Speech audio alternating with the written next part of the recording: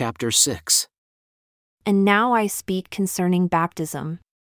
Behold, elders, priests, and teachers were baptized, and they were not baptized save they brought forth fruit meet that they were worthy of it.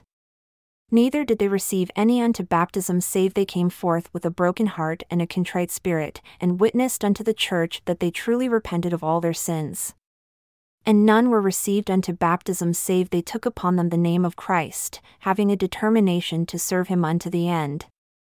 And after they had been received unto baptism, and were wrought upon and cleansed by the power of the Holy Ghost, they were numbered among the people of the church of Christ. And their names were taken, that they might be remembered and nourished by the good word of God, to keep them in the right way, to keep them continually watchful unto prayer, relying alone upon the merits of Christ, who was the author and the finisher of their faith. And the church did meet together oft to fast, and to pray, and to speak one with another concerning the welfare of their souls.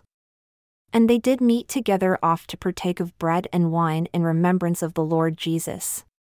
And they were strict to observe that there should be no iniquity among them. And whoso was found to commit iniquity, and 3 witnesses of the church did condemn them before the elders, and if they repented not and confessed not, their names were blotted out, and they were not numbered among the people of Christ. But as oft as they repented and sought forgiveness with real intent, they were forgiven. And their meetings were conducted by the church after the manner of the workings of the Spirit, and by the power of the Holy Ghost, for as the power of the Holy Ghost led them, whether to preach, or exhort, or to pray, or to supplicate, or to sing, even so it was done.